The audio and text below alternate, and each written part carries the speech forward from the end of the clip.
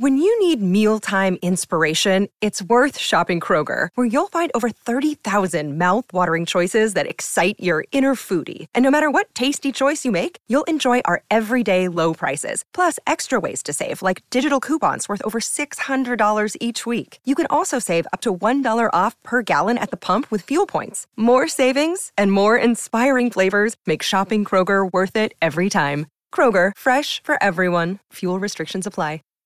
Save big on brunch for mom, all in the Kroger app.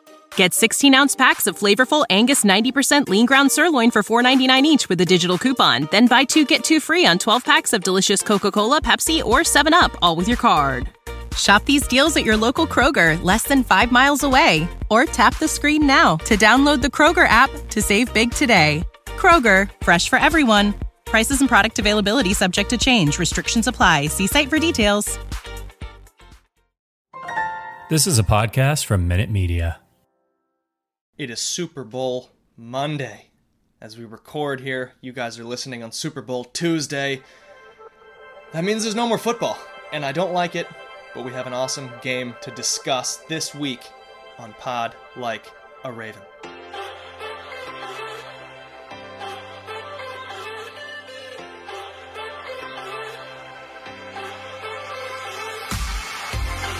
It always hits me, hours after the Super Bowl ends, that there is no more football.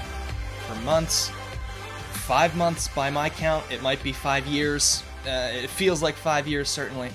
We have one more game to talk about, to recap here before the off-season, and it is the big one that happens every February. I'm Antonio Barbera, and I'm joined by my co-host, starting on the East Coast, Tim Horsey. Tim, I'm sad. There's no more football. There hasn't been Ravens football for a while, and now there's just no NFL at all. What are we gonna do for the next 4 or 5 months here? Oh man, drink copious amounts of alcohol to try and forget these months that are not football filled. You get a little bit of a taste of it with the Pro Bowl, and then this Sunday coming up is when it's really gonna hit. I'm a massive nerd. Horizon Forbidden West comes out on Friday. My entire weekend will be spent playing PlayStation. But Sunday will still have a tinge of, emptiness and sadness, like you said, Antonio. I'm not looking forward to it. It'll be nice, and we'll mention this later, I'm sure, to have a little bit of time off from the podcast to kind of free up some Monday evenings as well. But I'd rather be here talking football with you guys. And it's sad that we won't be able to do that, live action for a couple of months here. And on the West Coast, in LA, Jace Evans. Oh my goodness, Jace, did you hop a turnstile to get into SoFi, or what'd you do for that game? Yeah, it's City of Champions, Antonio. They're going crazy out here in all 10 of them. LA, yeah. The 8 fans who were at the 49ers NFC title game, they're all over Inglewood. No, it is exciting. I will say I did not hear a ton of fireworks, which was certainly not the case when the Dodgers won the World Series in October of 2020, but it was exciting. It was a great game. It was a great playoffs. Every game after that kind of snoozer wildcard weekend, all but one game was decided by 3 points in the last 2 rounds or 3 rounds. And that game that wasn't was the Chiefs Bills, just insane divisional round game. So just an all-time crazy playoffs. And to Tim's point and your point, yeah, definitely. It's weird. It's sad without football. Kind of a go-to default excuse of my own is now out the window. I can't use of having quote unquote to watch the NFL. But so it's always a sad day when the Super Bowl ends. But I think for Pod Like a Raven, we got a desired result and one that I think was a satisfying conclusion to what was a topsy sort of turvy NFL season. Topsy-turvy season, topsy-turvy playoffs, crazy Super Bowl, but both quarterbacks injured, trick plays that didn't work, trick plays that did work, an awesome halftime show, The Rock doing just the longest monologue to open a football game, just went on and on and on. We are going to talk all about the Super Bowl, obviously, but this is Pod Like a Raven, so we have a few Ravens talking points, let's call them. Not even really news, just a couple of things to go over. We'll do a random Raven and then recap the Super Bowl, as well as go over our prop bets, but starting with the Ravens. Bengals cornerback Eli Apple did not have a good game and was getting roasted by many all over the Twitter sphere and the online world. But included in that group making fun of Eli Apple were multiple Ravens. And I don't necessarily agree with this because we weren't in the Super... it's easy to make fun of the players in the Super Bowl when you're not playing in the game yourself. I saw there was some Lamar stuff sort of making fun of Eli Apple, some other players as well. Guys, thoughts on Raven Twitter roasting when you're sitting on your couch in February?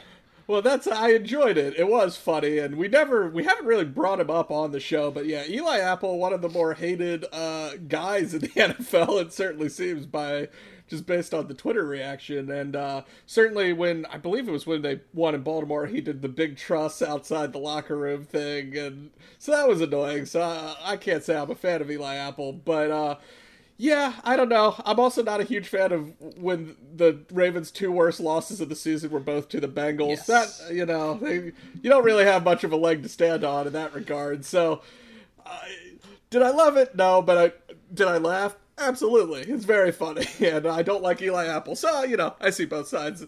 I see both sides of the coin, I suppose. I think it's hilarious that it wasn't just the Ravens, right? Because clearly there's some beef there. It was Rashad Bateman with just the Apple emoji. I think Hollywood went after him too, and they're all just kind of quote tweeting each other basically in a big cycle. But the entire NFL hates this guy, and that's funny. I'll have a hot take, and yeah, this is purple tinted glasses, I'm aware, and I know this is a Ravens bias, and I know I say that too much, but that's fine. Why are we making fun of Joe Burrow for finally showing up in something gaudy and ridiculous and then playing like crap and losing the Super Bowl, huh? Why aren't we talking about that? The guy showed up in a zebra stripes, not even tiger stripes, zebra stripes. Wrong animal, Joe, and ends up losing the Super Bowl. But yeah, in all seriousness, it was absolutely hilarious. To take it off the Ravens for a bit, I did love Mecole Hardman, Chiefs wide receiver, who, again, they got beat twice by the Bengals in two humiliating comebacks. And so take that for what you will. This is all of these guys that play in the league now grew up with social media. So this is going to happen. Whatever. We're back into the whole this league that the NBA gets to. But I love Mecole Hardman basically roasting Eli Apple on Twitter during the game, and then after the game took out a enormous Super Bowl ring that he has won with the Kansas City Chiefs and says, "Don't worry, big bro. You'll get one of these someday, maybe, but you got to work on your game because you kind of stink." I don't know. It's a Bengals player that this fairy tale story that we were all supposed to love and that I absolutely hated, and now they're getting roasted. I'm fine with it. That works for me. A few other Raven related news and notes that were all happening around the Super Bowl, let's say. The first one I don't like, and the second one I do like. The first one being Lamar Jackson allegedly, definitely, photo evidence, I think, I'm not actually sure, but seemed to be hanging out with Antonio Brown and Kanye West. Just the triumvirate there of good decision making, and I'm concerned that Lamar is officially hanging out with the wrong people. I'm concerned that he's really good friends with Antonio Brown to the point of wanting to drag him onto this roster of the Ravens that I don't want. And then the second thing is Calais Campbell announcing that he is not retiring this season after getting inspired by the Rams, the Ram veteran performance of all these old dudes on the Rams getting a Super Bowl, and so all of a sudden he's not retiring, which is good. No guarantees on Campbell being a Raven next season, but he's at least going to suit up for someone, hopefully Baltimore. But guys, any thoughts on the bad news, good news situation here of Ravens in the Super Bowl? Yeah, I'll start with the seemingly good news because, like you said, Calais Campbell is a free agent, but he does want to come back. And in my head, I interpret that as, why would he come back and not play for the Ravens at this point? So I kind of interpret that as him wanting to play for the Ravens again. Now, we'll see. I imagine they'd want him back because he was such a crucial piece to what they did stopping the run, even if his pass rush numbers aren't there. But yeah, so that was kind of funny.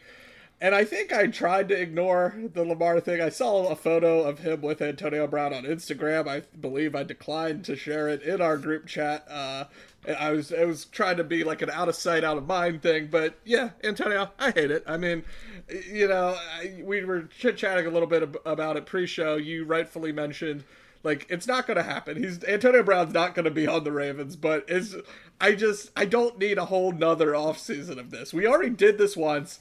They didn't sign him. They're not going to sign him now. No one's probably going to sign him, honestly, after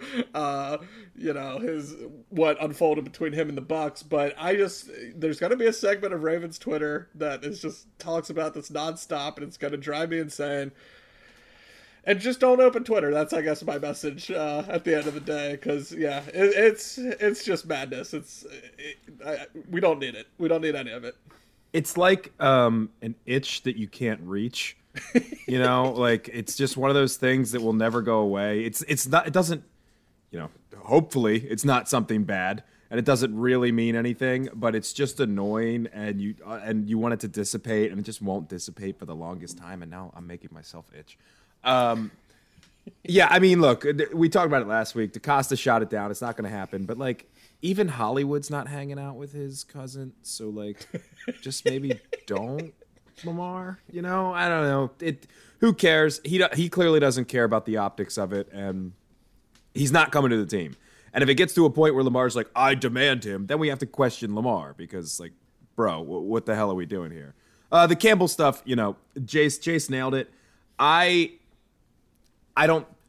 disagree with the point that if he's coming back, it's definitely going to be with the Ravens. He might go ring chasing, and he might find an opportunity that he thinks is a little better. I mean, he's going to be 36 in September. Maybe he's like, hey, I'm going to do one more ride. I clearly can play at a high level. I mean, he was one of the most important players for the Ravens defense constantly last year. But maybe he finds somewhere else he can go. If not, if they can figure something out, I think he is, at worst, a great rotational piece, obviously a great locker room figure, and a guy that you can rotate on that defensive line. Because you're expecting a bigger role from Madubuike. Broderick Washington played pretty well this year in spot roles. Derek Wolfe, I think, is gone. Who knows what the deal is with him. But then you're expecting, and we're going to hammer this home over and over and over again in the offseason, at least I will. I will not let this narrative die. Offense and defensive line both need to be improved massively. So you expect some young guys to come in. Who better to learn from than Calais Campbell?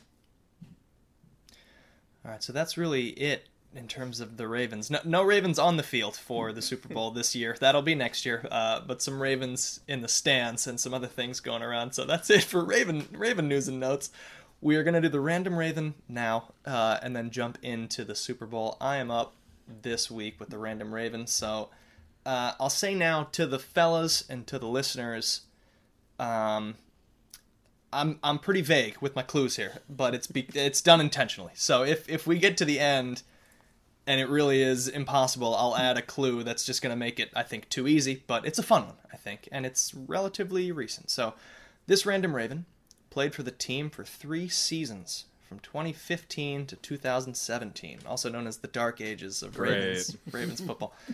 This player was drafted out of the University of Arkansas in the 3rd round by the New England Patriots in 2011, but couldn't break into their starting lineup, and was traded after 3 seasons to the Houston Texans.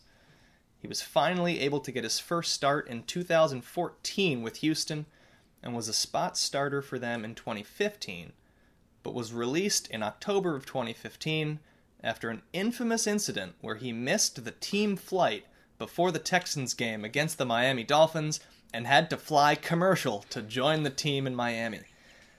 2 months later, he was signed by the Ravens out of desperation due to injuries and poor play at the position, and got his first start 2 weeks later, playing a pivotal role in a surprise win over the 9-5 Pittsburgh Steelers. The Ravens at the time were like 4-9 or something like that. It was not good. He started only one more game that season, and then was a backup with no starts in 2016 and 2017. His last seasons with the Ravens and his last seasons in the NFL. He wore both Kyle Bowler's and then Hollywood Brown's old numbers. So that is the Random Raven with no position. Wow. Okay. Yeah, I definitely have it. I have no recollection of him being around that long, but won a game as a starter against I mean, I'll say it, against Ben Roethlisberger and the Pittsburgh Steelers. I don't know how that happened, but it did, and that is the Random Raven. He was good when Big Ben was still good. That guy, and we've joked about this on Random Raven, and I didn't get it till the number, and then it all flooded back to me. The infamous incident, the Patriots, that everybody thought like. Remember, well, we'll get to it when we reveal it because I don't want to do position yet, but there was high hopes for this guy to maybe be a prominent figure in the NFL. Obviously, it didn't work out. He might be the epitome of the Dark Ages. Like, I'm not going to say his name yet, but when we reference this, because I feel like all of the rest of our Random Ravens for the next eons are going to be pulled from this era because we're all it's just like a blank memory. It's no longer the Dark Ages. It's the blank Ravens era or the Ravens blank era. Even if he didn't feature that prominently, that actually is probably one of the first guys that comes to my mind when we talk about this period where like you kind of just don't follow it, and we had all just gotten out of college looking for jobs and doing life is changing, and our team stinks because this guy's playing a role.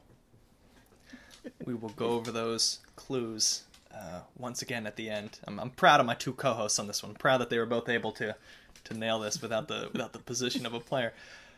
All right, let's get into the reason that we're here today to chat, and that's really about the Super Bowl that just happened. In case you live under a rock, it was 23-20 LA Rams over the Cincinnati Bengals, just like the NFL wanted, and just like the NFL got. I'm going to try to keep like Conspiracy Antonio down here as much as I can, but it's just too perfect that these things all worked out for LA in just the best way possible. But talking about this game from an X's and O's perspective first, in the first quarter, half of the second quarter of this game, it looked like the Rams were gonna run away with it. Stafford was sharp. They had Beckham and Kupp making plays, getting open, breaking tackles. The Rams get 2 touchdowns on their first 4 drives. Meanwhile, on the other side, Burrow is just trying his absolute best to get rid of the ball within 3 seconds because, shockingly, the Bengals' offensive line is getting folded in on by the likes of Aaron Donald, who Tim can just take whatever time he wants in this episode to talk about Aaron Donald. Whether it's 5 minutes here or every 10 minutes, just jump in with more Aaron Donald praise. But he and the whole Rams defensive line was just absolutely crushing the Bengals' interior. But the Bengals were able to get some yards with Joe Mixon in the running game, which helped stem the tide just a little bit. They were able to get some first downs as opposed to going 3 and out. Jamar Chase had a ridiculous one-handed catch on Jalen Ramsey to get them into field goal range. And with the Rams up 13-3, the Bengals get a critical touchdown drive to stay within touching distance, and that's what the Bengals do. They hang around, and that is exactly how the script was in the first 25 minutes or so of this game, where even though they seemed to be losing on all sides of the ball, they were still in this game at 13-10, guys. What were your impressions of that first, I want to say the first half, but almost the first half for both of these teams? Yeah, before we get into some of the calamity at the start of the second half, I am going to wax poetic about Aaron Donald. So if you want that, skip ahead just a little bit because, spoiler alert, this recency bias be damned, he's my favorite non-Raven of all time. It's insane. And this is a guy who has, the guys can't see it, a LaDainian Tomlinson jersey hanging up right here behind me. I loved watching that guy play football. The powder blue also. Yeah. Oh, the powder blue stitch, the old one. Oh, so not the new design, the crap design. The old design they had when LT was dominating people, and that's my LT, not Lawrence Taylor. But Aaron Donald is absolutely incredible. I will disagree though on the first half. I thought the Bengals' offensive line actually held up relatively well. To another bit of a spoiler alert, my sack's over, cashed. That thanks to just the Cincinnati Bengals, which I told you in the preview episode was going to happen, and their creaky offensive line. But a lot of that came in the second half when Raheem Morris turned up the heat, the defensive coordinator for the Los Angeles Rams. I thought, as did Chris Collinsworth, because he said it every time there was a break in play, the Cincinnati offensive line held up decently well in that first half, and that was part of the reason that for me, I think kept him in it. Yeah, I think the other big thing we have to address, I think, that certainly changed the tenor of this first half was the injury to Odell Beckham Jr. He seemingly tore his ACL. Those are kind of what the reports are, which, stinks for him. He tore his ACL 2 years ago, or just last season, I guess, right? 2020. So it looks like he did it again. And he clearly was going to factor big time right into what they did. He has the really nice touchdown on just a beautiful throw from Matthew Stafford. He has another long completion. And then he gets injured, and they just kind of, I think without him, and then without Tyler Higbee, which I think was a big deal, he's kind of a low-key important pass catcher for them. It just kind of changed what they did, and the offense stalled out just enough that it allowed the Bengals to kind of hang around. And I'm with you. I mean, some other weird things happened, like it's 13-3, but it should be 14-3. But Johnny Hekker drops the extra point, and like I remember, I think I said aloud, I was like, "Oh, that's not great," but they're still up 10, no big deal. and then the Rams don't score again in the entire first half, and don't score a touchdown again until the very end of the game. So it was just very strange in that regard to see the Rams kind of stall out. I think another big reason they kept stalling out, especially once Beckham got hurt, was their running game was atrocious. I mean, they averaged less than 2 yards a carry by the time it was all said and done, I believe. Yeah, they had 23 carries for 43 yards. They averaged 1.9 yards per carry. And their long was 8. The Bengals just bottled them up completely and completely neutralized the run game. And that put a lot on Matt Stafford, and we saw some classic Matt Stafford mistakes in the first half. That was so strange. The running game was getting bottled up, but in the passing game, the Bengals defensively were playing so soft. There was so many things underneath to receivers, to running backs. Maybe they were just getting burned, so they were afraid of the big plays, and so they ended up playing soft. Eli Apple was on the field. And we talked about it in the preview that we did last week, where it was like the Bengals will try to play off, they will try to keep the ball in front of them, and wait for the Stafford mistake, which he wasn't doing early in the game. He was taking these short throws and getting yards after the catch.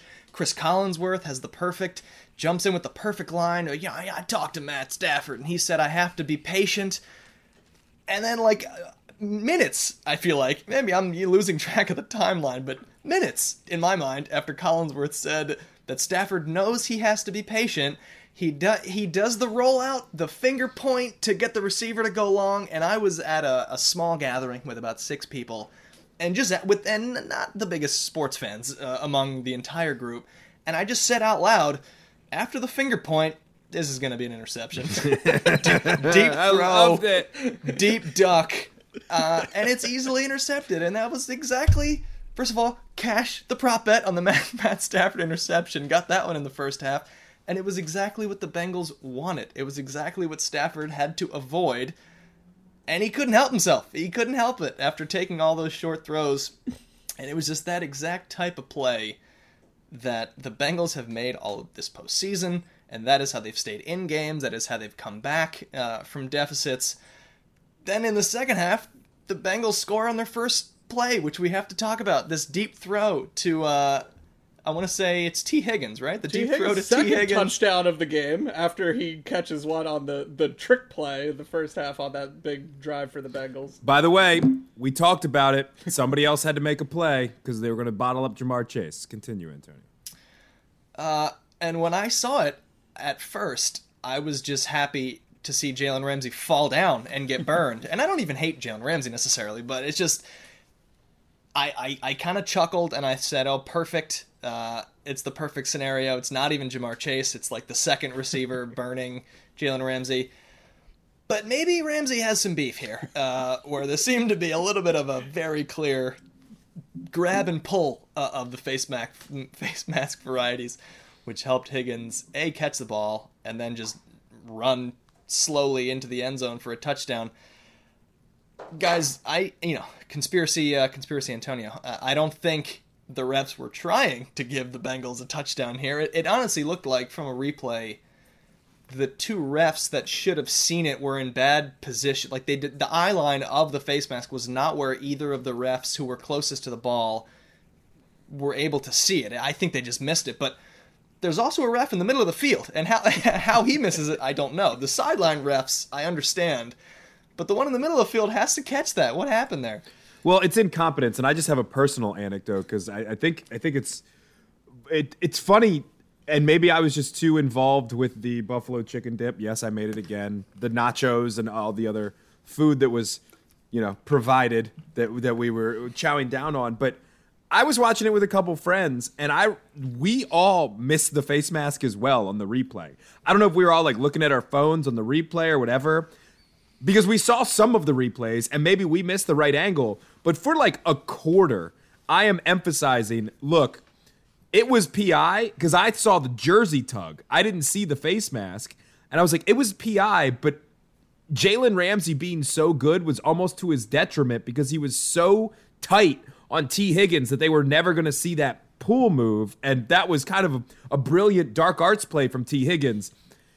And then in the fourth quarter, they showed the replay again and went, oh, wait, never mind. I'm completely wrong about that. There was a blatant face mask that even I could see. So I'm not trying to, give the refs any sort of out here. It's the effing Super Bowl, for Christ's sake. You need to be able to make that call, but yeah, even I missed it. But again, I could have been very, very, very distracted by the pimento cheese that was also at the party as well. I also, Tim, ate an ungodly amount of buffalo chicken dip that my roommate Andrew so made much. we had a group of friends over, a small group as well. And this was nice. I got to actually watch the Super Bowl, like 99% not working thanks to these Olympic shifts. So that was kind of a pleasant surprise of the benefits of working overnight. But on that play, I definitely did not see the face mask, but I also, similar to you, I was like, isn't that OPI? Like, Jalen Ramsey's, why is Ramsey just flying onto the ground there? Something happened. And you could see a jersey pull. That's what I thought it was. So that's what I thought. I was like, he kind of threw him out of the way, didn't he? But, they're probably not going to call that in the Super Bowl, and they didn't call anything, really, until late. But at this moment, I was just like, this is just some classic Bengals bullcrap. Like, you're like, they're getting thoroughly outplayed. Or it seemed like it, certainly in the early going by the Rams. They first play after halftime, they hit this kind of just crazy play, some slight controversy, got away with something. And then the next play by the Rams, Stafford throws an interception. Not really his fault, but, these are the things that happen when you throw to Ben Skoranek instead of Cooper Kupp, I guess. But yeah, and then the Bengals turn that into 3 points, and then it's at that point it's 20-13 in 2 plays, like, basically.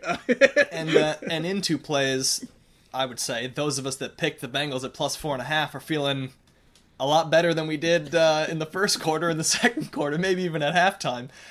The Rams are able to attack on a field goal. It's 20-16. And then we get this sort of lull, which happens a lot, I feel like, in these Super Bowl games. We get all of a sudden, after all the excitement, this lull of a lot of punts back and forth. They officially say that Beckham is out for the game. I think he was like questionable for periods of the game. Now he's officially out. Chris Collinsworth is freaking out that the Rams don't have any weapons on the field. Shut up. Even though Cooper Kupp is very much still there. And as he's talking about that, the 3 of us are texting, and I want to repeat a paraphrased Mike Tyson quote that I offered to the guys, and that is that everyone has a plan until they have to throw to Ben Skoranek and Bryson Hopkins down a touchdown in the Super Bowl. And it was odd how often, first of all, for those of you who don't know, Mike Tyson had a line that said, everybody has a plan until they get punched in the mouth. That's the Mike Tyson quote, which is a very good one. It's like a very prophetic line from an athlete to have. But this is where the Rams found themselves, with Beckham out, Van Jefferson not really as effective as he's been in other games. And he might have had other things on his mind since his wife went into labor at the game, and he had a child later Sunday night. So congrats to them. But yeah, and that's a great point. And so you find moments where it's like, why is this in the Super Bowl? Is Ben Skoranek getting all these touches?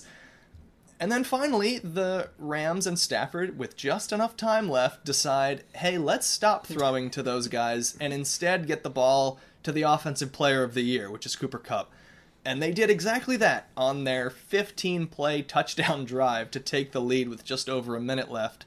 Kupp has 8 plays to him of those 15 plays. He has 1 run and 7 targets, of which 4 or 5 were catches. And he drives them down the field, basically.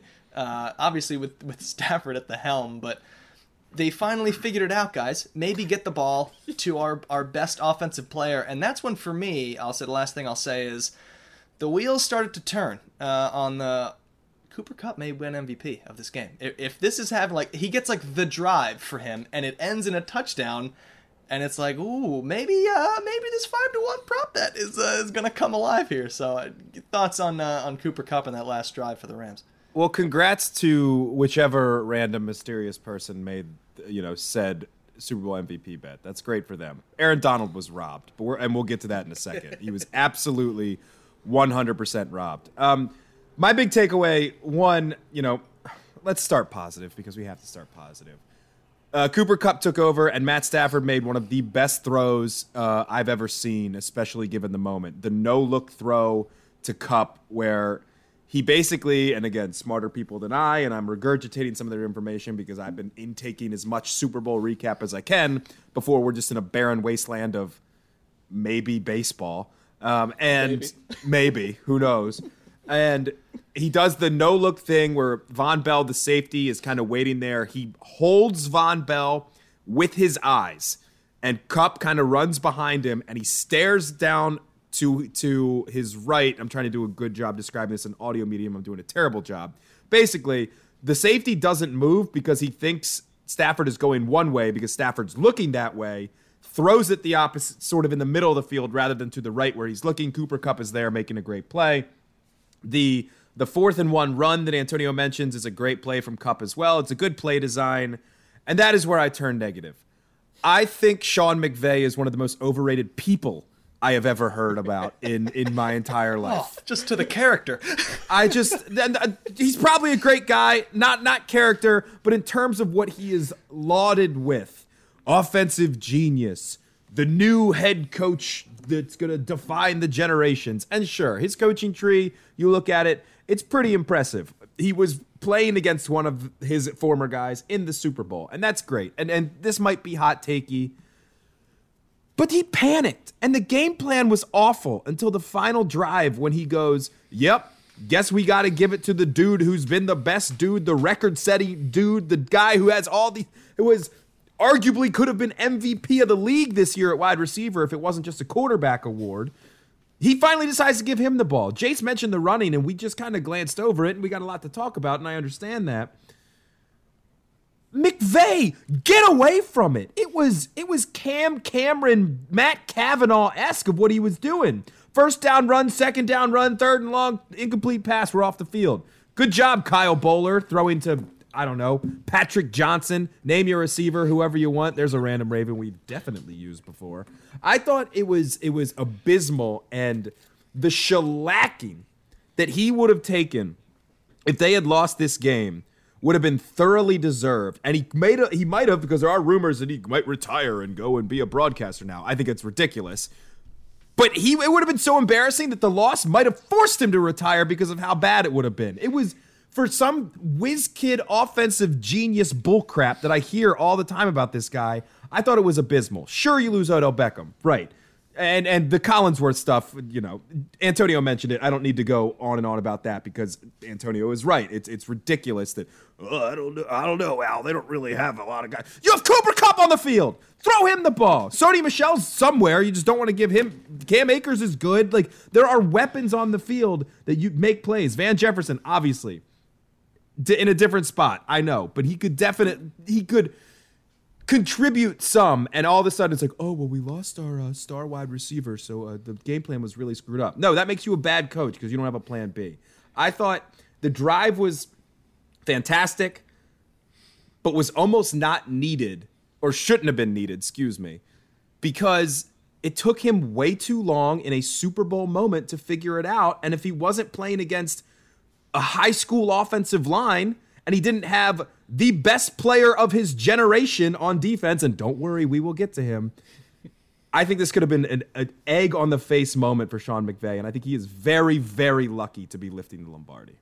The big McVay overthinking it moment for me was the third down play on the drive that made it 20-16 when they went Philly special and Cooper Kupp overthrew Matt Stafford by about 10 yards. That was just like for me was just like, hey, just do a 5-yard out to Cooper Kupp with your quarterback who had 41 touchdowns this year. Have him throw the ball. Don't get cute here. It's the Super Bowl. You're down 4. Or down 7 at that point. What are you doing?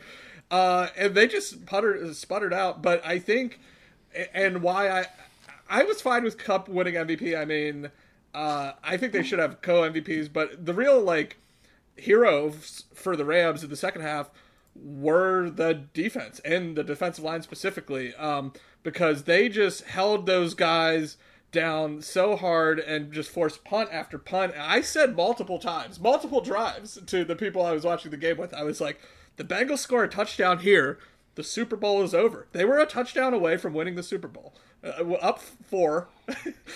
They had multiple chances to get a touchdown, and they just never even got close, thanks to Aaron Donald. And my number one offseason Ravens free agent target that we absolutely won't sign, Von Miller.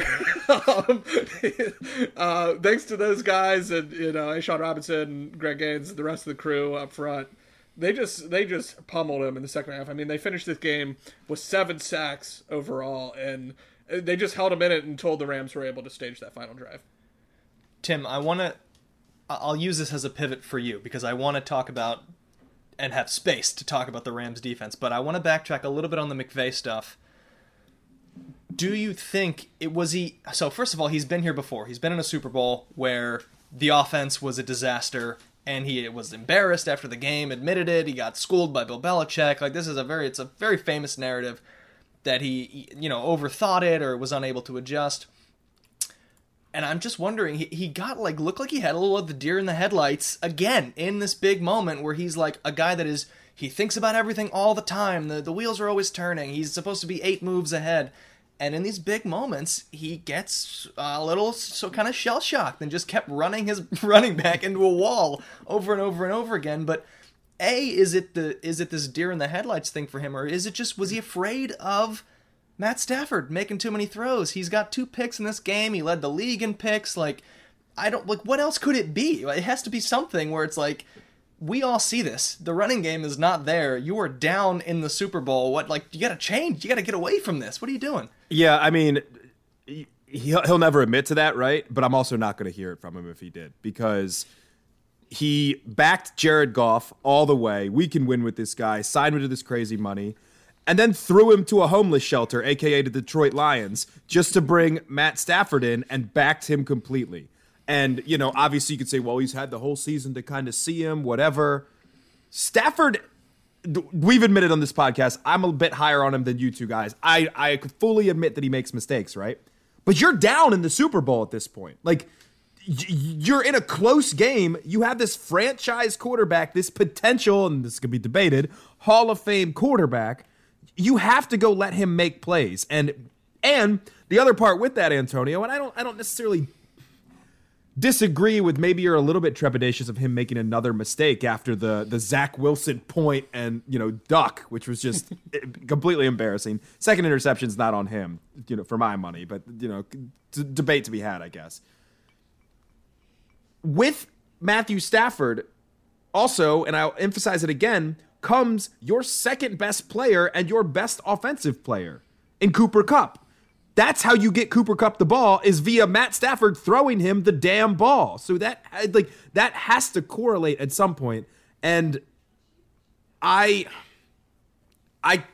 do not think I would be shocked if you put him up to a lie detector test. I would be shocked if Sean McVay went, yeah, well, in that moment, he tends to make mistakes. I think he got scared. I think he got scared of the moment. Again, I think he overthinks things. There's something to be said, and this is Monday morning quarterback, guy on the couch logic. I fully understand this. But there's something to be said about going with your gut and not overanalyzing every little detail about something. And finding some, and maybe have an alternative plan, maybe make sure you're prepared for every situation, but then in the moment, you got to feel it too. And it just seems like he panics. I mean, we saw it. He was all hopped up, allegedly on Adderall at the 49ers game, throwing challenge flags everywhere. Like, the guy gets too amped up for the moment. That was just a joke. I do not, there's no reports of that, nothing.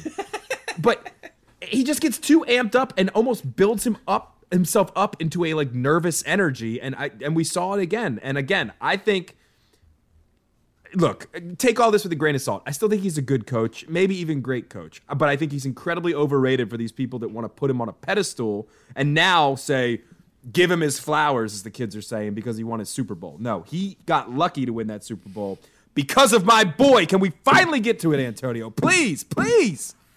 These 5 minutes are brought to you by the NFL Defensive Fund. Tim Horsey on Aaron Donald and the Rams defense. Aaron Donald. First of all, okay, before we get into Aaron Donald, A'Shawn Robinson. Never heard of that guy before in my life. 94, the nose tackle. That dude was a stud. Biggest man I've ever seen in my life. We trade for that. You never heard of the 5-star Alabama defensive tackle, A'Shawn Robinson? No, Jace, I haven't, Nope. Unfortunately. No, I haven't. But that guy, I think Collinsworth and I thought Collinsworth and Al Michaels, for my money, were pretty good last night, as much stick as we like to give Collinsworth. He was like, every time he's in the game, they should have a guy up in the booth saying, don't run the ball, because it's a negative play every time and Collinsworth was right. But Aaron Donald might be the scariest person to ever put on a helmet in the National Football League. And I put that up there with Ray Lewis and Dick Butkus and Mike Singletary and Lawrence Taylor, the OG LT. Not mine, but the OG one. The way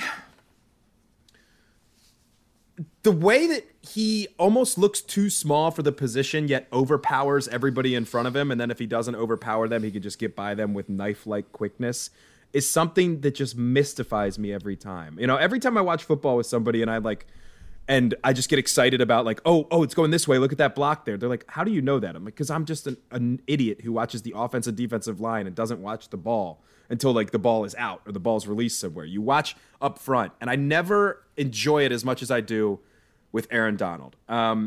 The intensity, the anger, the emotion, and the motivation that he played with in not only this game but the NFC Championship game is something that somebody who grew up in the school of Ray Lewis and Ed Reed, I will always admire and appreciate. You can talk about Ray being ham-fisted. You can talk about Ray being over the top. You can hate Ray for all of his ridiculous speeches. I ate every single one of them up and will continue to do so for the rest of time, and will tell you why they are important to the legacy of the game. Aaron Donald plays with that, except it's meaner too. And the play, and thank the Lord that they didn't protect the quarterbacks. Ron Torbert, shout out you for this one. When he decleats Joe Burrow, who's running out of bounds, and he knows he still has time, hits him, 10 Bengals surround him, and Aaron Donald just kind of stares at them, and they all sort of back off a little bit. I went, uh-oh. He's this is it. He's ready now. And then we talk about this final drive, right? So you get the first down play. This happens. They get the Jamar Chase play. They're going down the field a little bit. They have Evan McPherson, who, distant second best kicker in the league, and they're like, guy might have a chance. Get him within 60. He might have a chance. It seems like they're moving the ball. Then it's the 2nd and 1 where it looked like a miscommunication with Chase and Burrow, where it looked like it was going to be I don't disagree with the call. Take a shot on 2nd and 1. You still have 2 downs to make it up if you need it. You're running low on time, what have you. The 3rd down play with Aaron Donald, with Pirine, where he sheds his blocker, grabs Pirine from behind. This is on 3rd and 1, by the way. You remember all the times that the Ravens players love to knock guys forward on 3rd and 1. Aaron Donald has the situational awareness, the power, and the anger to grab Pirine, basically sit down with him and throw him backwards to make sure that he can't get that yard. Then on 4th down, the same thing that you saw with Jimmy G in the NFC Championship game. Donald and I think there's a clip going around, and McVay said Aaron Donald's going to make this play. I think, and the NFL tweeted out, he goes, Donald's going to make a play here. We're good. He's going to make the play. He's going to make the play. They kind of like do a close-in camera on Aaron Donald, and he's kind of pumping up the crowd, but it's not like one of these like dancing pump-ups. It's just like, rise with me. And he's just has this vim and vigor in him, and he gets in there. He absolutely destroys the guy he is trying to block, and almost and should have had his third sack of the night if Joe Burrow didn't pull the kind of like Jimmy G shovel pass, although this one wasn't picked off. Effectively ends the game. The ring celebration is amazing. He did it for the second time. He points to it. He goes, I'm finally getting this MFer. I'm finally getting it. The league is offensive now. It's not as fun for me as it used to be when, you could decleat guys all the time. And so Aaron Donald is kind of the last representation of the era of football that I grew up on and the era of football that I love and the hard-nosed defense. And he is unstoppable in a different way, but in the same sort of domination that Ray Lewis and Ed Reed were in their prime of, I am making all the plays that are going to be made today, and I can single-handedly win this game from a defensive point of view.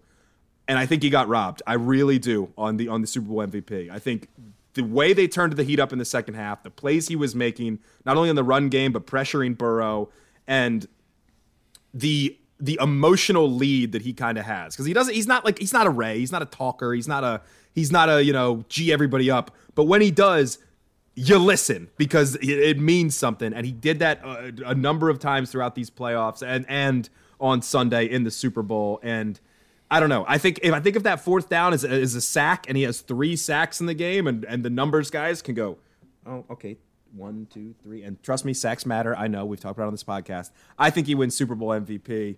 And I think he should have. And that's it for me. You guys can talk for the rest of the podcast because I'm tired. Aaron Donald's the best. I love him. And and at some point, this won't happen, but at some point, my dream would be like he ends up being the Calais Campbell, where we get him not at his best years, but he's still like dominant at 36, and he comes in, he's like, oh, this Ravens mentality, this is great. I love this about this team, and it would just make that's instant jersey buy for me. 99 purple or whatever number, if Oweh's still out there dominating, whatever number he wants, give it to him, put it on my back. Yeah, he's great. Should have won MVP. I'm happy for him. The thing that's astonishing with him, and I think so special about him, is he makes the big play in the big moments. Like we saw it in the NFC title game. He was the one who came just cratering through the line that prompted that awful Jimmy G pass. He ends the Super Bowl with that play last night. I'm kind of with you, Tim. I think if he does get a sack, I think that would have tied the official Super Bowl sack record for an individual. He probably does get MVP if he gets that. I think they should have done co-MVPs. It's a thing the NFL did once and then has never done again. I don't know why they refused to do it, but they did it way back in 1977, and then they've refused to split Super Bowl MVP since. Gambling. Well, that's the reason. Yeah. Multiple bets will win, as opposed to just one bet will win. That's a good point, Antonio. The NFL brought to you by FanDuel or whatever. Yeah. DraftKings, I forget which is the ones that are official, But yeah, I mean, so Donald, in the biggest moments of the 2 biggest games of the season, he comes up with the biggest play, and he's just so special in that regard. And it does remind me of a player like a Ray Lewis. We think back to him stopping the Chargers on 4th down. So many big Ray Lewis plays, the interception against the Titans, in the playoffs. Just whenever the Ravens needed a big play, Ray or Ed Reed came through with it. And Donald's the same way. And I mean, his resume is unmatched at this point. He's Defensive Rookie of the Year, a 3-time Defensive Player of the Year, now a Super Bowl champion. I mean, the only guys who have won 3 Defensive Player of the Years are J.J. Watt and Lawrence Taylor. So he's a Hall of Famer if he retires tomorrow, which he's hinted. He's not like 100% committed to coming back. I hope Please he does, don't. because I love watching him play, but he doesn't have a single thing to prove anymore. I mean, I think he's easily the best defensive player of his generation. He's probably the best defensive tackle ever, if you are not including Reggie White or Bruce Smith as pure defensive tackles and more defensive ends. He's on the short list. He's I think in the top 10 best defenders ever with what he's already accomplished in just 8 seasons. It's astonishing how good he is, and it's just fun to watch. And you never really, I don't know if anyone deserves the Super Bowl necessarily, but I think in Donald's case, he's certainly a player who that qualifies for. And so it was nice to see him win, and I was happy to see him win. And he certainly came to play. And we mentioned some other guys. Von Miller was awesome. Jalen Ramsey, you mentioned Antonio, did not have a good game, which was interesting on a number of levels. But certainly Donald came to play in a big way. And yeah, in the biggest moment of the game, he made the biggest play. And the Rams are Super Bowl champions. Yeah, he was fantastic. I would not have been, prop bet aside, I would not have been disbelieving if they gave the MVP to Aaron Donald. But I want to go back to the last defensive player to win Super Bowl MVP, and that's Von Miller. And his line from that game was 6 tackles, 2.5 sacks, and 2 forced fumbles. And so I think that set a precedent of it's not fair, but the box score matters for this type of award. And I don't disagree, Tim. I think if he gets a sack on that last play and the box score is 3 sacks, that makes a difference. If one of the sacks becomes a forced fumble, I think that would have made a difference, and that could have been the end of it. But with the numbers that he had, even though he's bowling people over, he's taken on double teams the whole game, that doesn't do as well in a final Super Bowl MVP box score. And that's how a lot of this ends up getting nicely packaged, and so I just think it worked out for the season line. That was the other point I made last week with the prop bet, is that it becomes the season award, and for the Rams, Cooper Kupp just had this ridiculous season, and then he gets 2 touchdowns to tack onto that season, and that cemented the MVP. But Aaron Donald certainly could have gotten it, and I think he was a Joe Burrow knee from maybe getting it with a 3rd sack. That's all very fair. I'm not really pushing back, because you're exactly right. It's rigged against defenses. The game is just turning that way now completely. You want to talk about conspiracies? Come on, that's what we're talking about here. They hate defense, and they shouldn't hate defense, but people love points because people are dumb. I think too, the other thing with that Von Miller thing that is similar to this game is that But in both of those games, the offenses didn't really light it up. Look at Kupp stats here: 8 receptions, 92 yards, 2 touchdowns. It's a good line, but it's not like a crazy, crazy line. It's good enough. He makes the plays when he needs to. The 4th and 1, whatever. Kupp. Look, I'm up in arms if Stafford wins it and not Kupp rather than Aaron Donald. I think that would be ridiculous. I get it, but in both of these Super Bowls, when Von won it and when Aaron Donald should have won it, in my opinion, there was no real super stud offensive player, and the problem is with a defensive guy, you need that as well. If a quarterback lights it up, he's winning MVP. That's just how it happens. It didn't happen here. I thought Aaron Donald actually had a chance, and at 15-1, it would have been sweet. And those 2 Von Miller, if I recall, Antonio forced fumbles back in that Super Bowl, directly led to 14 Broncos points in a game that was 24-10. So, yeah, Tim, you're right. Defensive players have a lot going against them. That being said, I personally was fine with Cooper Kupp winning. I mean, what he did this season is simply one of the best receiving seasons we've ever seen. He won the receiving Triple Crown: catches, touchdowns, and yards. Offensive Player of the Year, and Super Bowl MVP. The only receiver in NFL history who's even accomplished all of those things in a single career is Jerry Rice. No one's ever done it in a single season. So it's astonishing what we saw Kupp do this year. He had 22 total touchdowns by the time it was all said and done, around 2,400 yards, including playoffs. Just wild, just a wild run. He scored in every playoff game. I mean, we talked about, a little earlier, McVay overthinking things, and I think that's definitely true. But you see, I think their last 3 games, when their backs are against the wall, what do? They go to Cooper Kupp, when they're down 10 to the 49ers.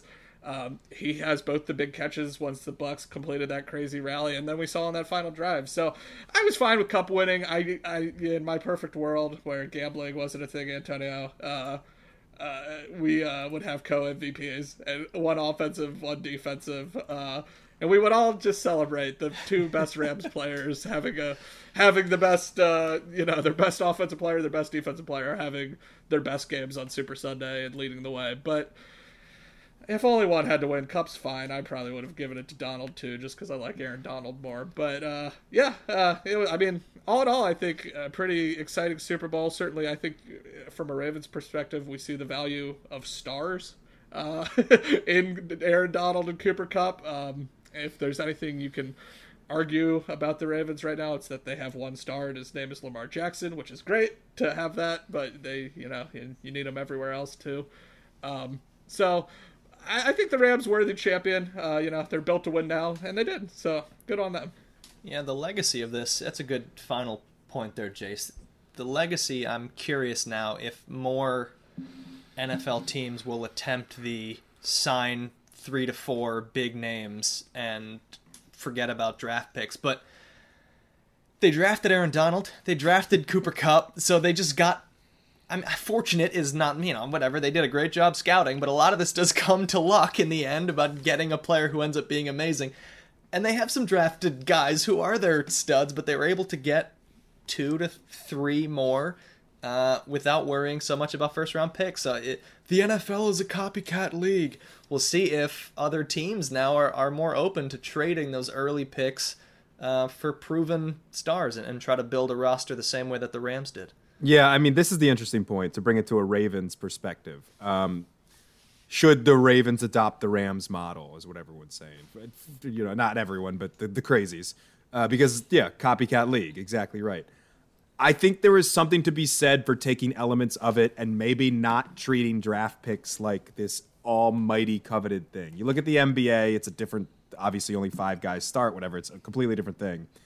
But first-round picks basically mean nothing anymore. And I definitely think they have more value in the National Football League and salary cap and the contracts and the way all that stuff works, obviously.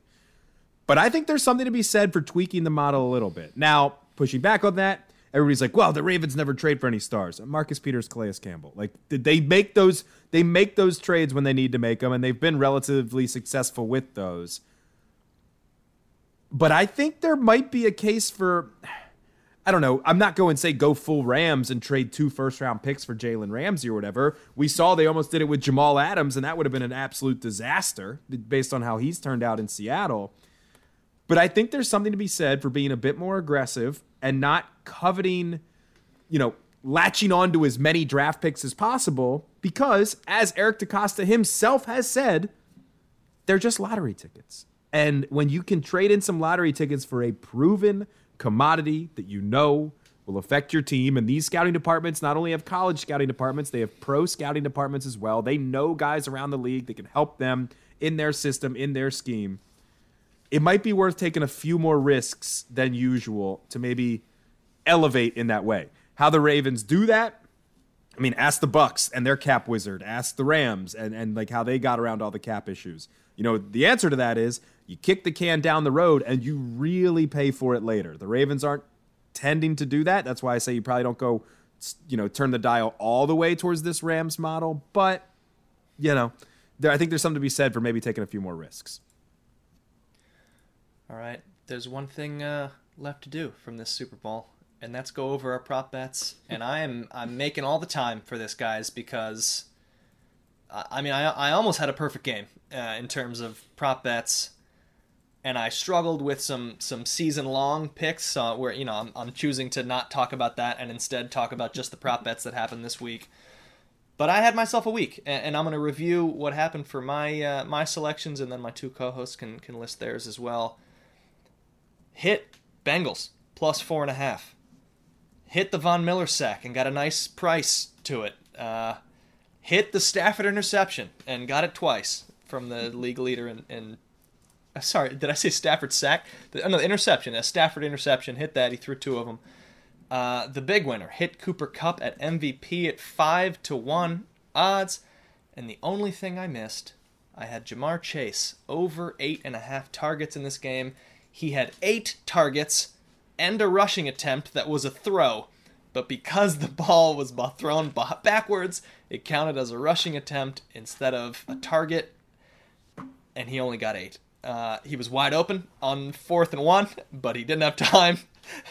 Burrow did not have time to throw him the ball on 4th and 1. That would have been like the perfect final throw to complete the prop week perfect game. But very happy with, let's see, 1, 2, 3. 1, 2, 3, 4. 4 out of 5 bets hitting for Super Bowl week. You certainly took all that to the bank for the listener. Yeah, real quickly, because I know we're moving off Super Bowl, we're wrapping the show, obviously. I do have just a couple more notes on the Super Bowl before I get to my prop bets. I'll make them very quick. We'll start with the most important one. Shout out Eric Weddle. Awesome story. Former Raven, probably random Raven at some point when we're scraping the bottom of the barrel because it'd be a bit too easy. Retired as of a month ago, and then he's wearing the green dot, calling the defensive players in the Super Bowl, and he gets his ring. I love that. Shout out him. Tore his pec in this game and kept kind of playing. Yeah, and then said, "Yeah, I tore my pec. I'm officially done now." So good for him. I love that. On the Bengals, just to remind people, maybe people that don't, aren't obsessed with this to an addictive nature like we are. The Super Bowl losers curse is a real thing. So Cincinnati, it's coming for you. The team that loses the Super Bowl always ends up getting something funky going on for whatever reason. But on the other end, good for all the zero Cincy fans that listen to this podcast. I honestly think they're just an offensive line rebuild away from being very, very good for a very, very long time. Competitive AFC, yada, yada, yada. We've talked about that. We'll talk about that more. It's easy to improve an offensive line in one offseason. So, you invest some picks. They've got money to spend. They got guys on rookie deals. Could be a problem for the Ravens. And finally, before I get into my props, I don't care if it was just our age group or whatever. The halftime show was awesome. Bring it back every year. Run the same thing over again. I don't care. Or I'll just play that one instead when it's, I don't know, Tekashi 6ix9ine, or here's me testing my limited musical knowledge about who's going to be the next TikTok star is going to be on, doing the Super Bowl halftime show or whatever. Give me Dre. Give me Kendrick. Give me hefty 50 Cent hanging upside down. Give me Eminem. Give me Snoop Dogg, Mary J, all of them. It was awesome. I loved every second of it. Tim, thank you for bringing that up. I forgot to mention it. It was awesome. It was awesome. And it was very well done. It is not easy to do a live rap show that sounds good at a football game. And they did it very well. The one thing we had to laugh about just with the halftime show was everyone who showed up was billed but 50 Cent. So it was kind of funny. He was the only surprise guest. You're if there's only one surprise guest, why didn't you just bill 50 Cent as also being on it? But I was pleasantly. I love 50 Cent, so I was pleasantly surprised he showed up. But, it was incredible, all of it, and just hype moments and stuff too. Dre getting on the piano, come on, Snoop just being Snoop.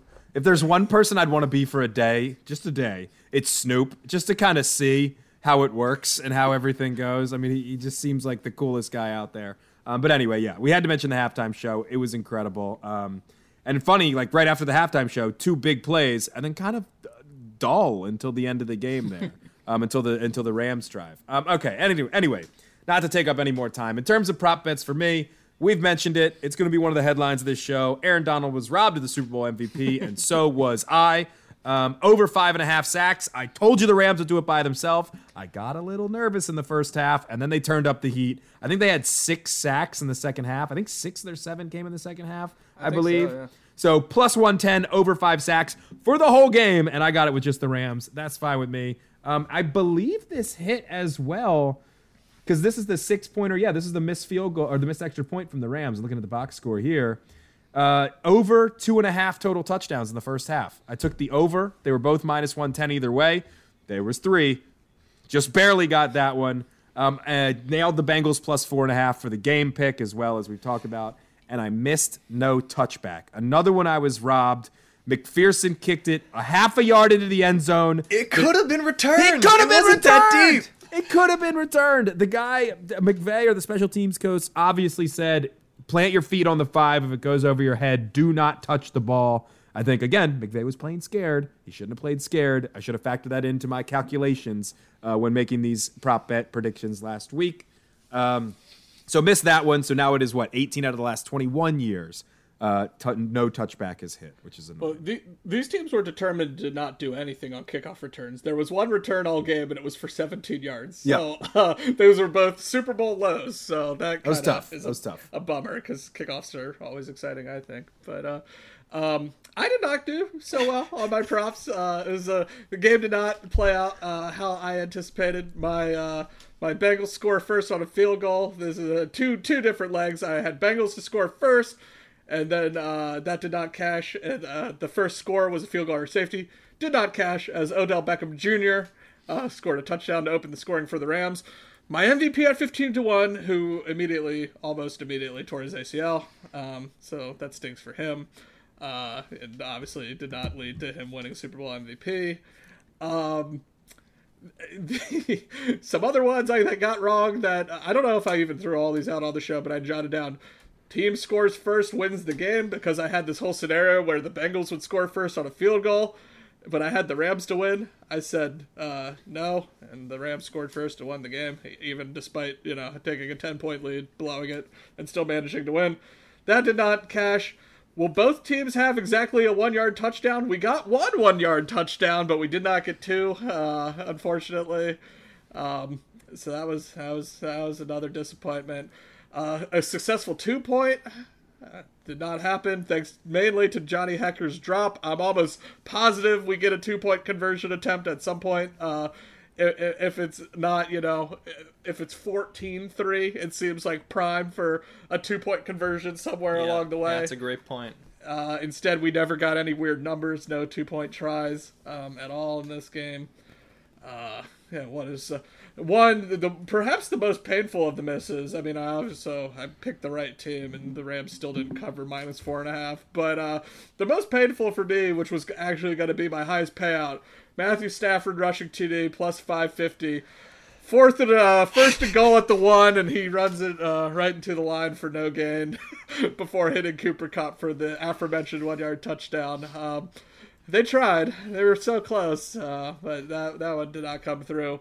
The only, and I definitely didn't say this on the show, the only prop I think I even got correct of the ones I enjoyed, and I will say I chose some dumb ones because I enjoyed them, not probably for a chance of winning so much, but last play of the game will be a QB rush plus 170. I assume this is their weird way of just writing QB kneel down, QB rush. It says technically kneel downs are rushing attempts. So if that's the case, I got that one at plus odds. But otherwise, if I put real money on this, I lost a lot. So hopefully no one out there listening did that. I want to add just one thing to Jace's props. We don't intend to make jokes about injured players, and that is not the spirit that this was set in. Odell Beckham Jr. is hurt, but he's okay. He was on the sidelines. He won a Super Bowl. I think he's happy with the end result. But for Jace's MVP pick with Odell, with the early touchdown, it was sort of in play there for a little bit, and then the injury and a text from Jace to the group that I just would like to read out here. OBJ tearing his ACL there is going to be a hindrance to MVP. And it was. He only was able to play about a half of football, but had he stayed healthy, Jace, who knows? That 15-1. I mean, he had a long catch. He had like a 20-yard plus catch, a touchdown, and then that was it. So that's a bummer for him, for sure. But he won the Super Bowl. But more importantly, Aaron Donald won the Super Bowl. So we're gonna focus on that, and the Bengals didn't. The Bengals didn't. I'm very worried about Joe Burrow. Guy's a gamer. We didn't talk about him much. He got 7 sacks, and he still hung in there. Definitely seemed like he also hurt his knee at some point. The opposite knee of that he tore last year. He grabbed it and clearly in pain after one of his many sacks, and I believe that was the fourth quarter, and was limping visibly after the game. But, he's tough. That's annoying. He's a gamer. I don't want to play him the next 15 seasons. All right, just one quick thing, because it just popped up on my timeline as we're recording this, and it's quick trivia for you guys, and I know then we'll wrap it here. Including postseason, Joe Burrow was sacked the 3rd most times in NFL history this season. Do either of you want to guess a number, including postseason? In one season? One season. This one season with the postseason attached. With the postseason attached is the 3rd most in NFL history. I think I actually saw. I at least saw the postseason number, and I think I saw the regular. All right, then you wait. Then you wait. Then you wait. Yeah. All right, I'm gonna say 600 times. No, I'll say. Let's see, because I have not seen this to be completely honest on here. 64, I'll say. Jace. So I know the postseason number's 19, I believe. So I'm gonna say it's around 70. I think It is 70 times. 70 times Wow. he was sacked this season. So we're going to use that as the pivot for next season, Tim. They're Super Bowl losers. Their quarterback gets hammered all the time. They're going to lose at least 3 more games next season. And At some point, they catch up to you. Remember, he's older than Lamar Jackson. At some point, the hits catch up to you. That hip's going to start flaring up, and the old man Joe Burrow. All right, let's go over the random Raven one more time, and then get on out of here. So. This random Raven played for the team for 3 seasons from 2015 to 2017. He was drafted out of the University of Arkansas in the 3rd round by the New England Patriots in 2011, but couldn't break into their starting lineup and was traded after 3 seasons to the Houston Texans. He was finally able to get his first start in 2014 with Houston and was a spot starter for them in 2015, but was released in October of 2015 after an infamous incident where he missed the team flight before the Texans game against the Miami Dolphins and had to fly commercial to join the team. Just imagine having to fly commercial. 2 months later, he was signed by the Ravens out of desperation due to injuries and poor play at the position, and got his first start 2 weeks later, playing a pivotal role in a surprise win over the then 9-5 Pittsburgh Steelers. He started only 1 more game that season, and then was a backup with no starts in 2016 and 2017. His last seasons with the Ravens end in the NFL, and he wore both Kyle Bowler's and Hollywood Brown's old numbers. So I think both my co-hosts have it. So I'm not going to add the bonus clue by giving the position of this player, even though I've kind of been circling it a little bit. But which one of you wants to take a stab? You both can, I guess. Well, Jace had it first. We're gonna get it, so he can go ahead. Yeah, I'm 99% sure this is the one, the only Ryan Mallett, quarterback Ryan Mallett. That's what I have too. It is Ryan Mallett. Yes, the dark ages of Ravens football, the unknown ages of Ravens football, had Ryan Mallett starting and beating Ben Roethlisberger in a season where the Steelers went to the playoffs and the Ravens were really bad. The reason that he was signed was because Jimmy Clausen wasn't playing well for the Ravens, so they needed. I wasn't 100% sure it was him, but I was like, I feel like Jimmy Clausen was on that team. Yeah, so that's an era of offense that we don't have to deal with anymore, which is good. We much prefer Lamar Jackson, and even Tyler Huntley to that point.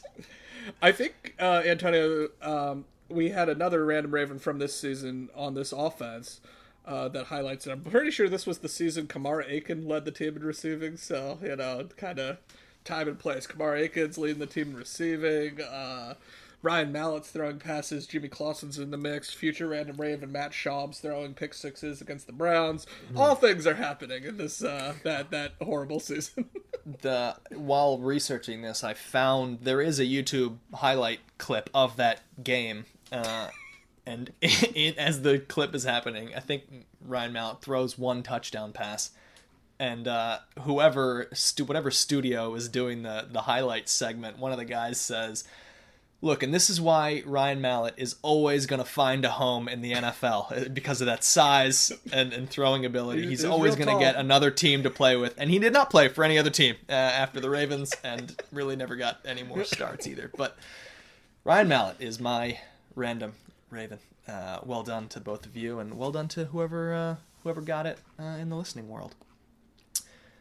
And that's it. That's going to do it for us this week. A little programming note.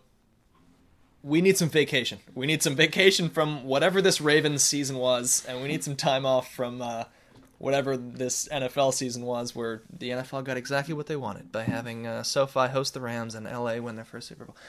We're going to take next week off. We're probably going to stick to one show every 2 weeks for the time being. We will keep you posted on all of that on Twitter at PodLikeARaven. So please follow us there to get all programming notes and updates. And otherwise, we'll see you guys in 2 weeks. Jason, Tim, any final words on the closing of this NFL season? It was a crazy season. It was a fun season at times. The end was not great for your Baltimore Ravens, but on the whole, I watched a ton of NFL this year. I enjoyed it a lot. It gave us no shortage of things to talk about. That's certainly true. One of the more memorable Ravens seasons in quite a while, I will say. And I hope next year's is better. Better season all around. Let's go back to the playoffs and all that stuff. That'd be fun. Yeah, we all started in Las Vegas. Like, that seems about a year ago, over a year ago at this point. Never forget beating the Chiefs. Never forget the record-breaking field goal against the Lions. Never forget the comeback against the Colts. Never forget demolishing the Chargers. Forget pretty much everything else after that, because you don't really need it. I'm excited to take a bit of time off, but once we get into the off-season and draft and combine and mock drafts, let's go. The season never sleeps, baby, so I'm excited to get it rolling after, a nice little respite next week. That's it for us, guys. For Jay Sevens and Tim Horsey, I am Antonio Barbera. Thank you for listening to us all season. It's been an exciting one for us, with many a Ravens games to have to digest and break down, some painful ones this year, some crazy ones, but also a big year for us in terms of joining Fansided. Really exciting for the three of us and for this show moving forward. And we thank the listener. We thank you guys for checking us out every week, for sending in random Ravens, sending in questions that you guys sent. And we look forward to more in the off season. Look forward to growing for the Ravens in 2022, 2023.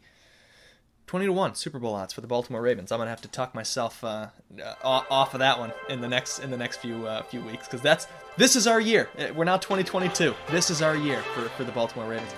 All right, thank you guys as always for listening to us on Pod Like a Raven. We will see you in 2 weeks.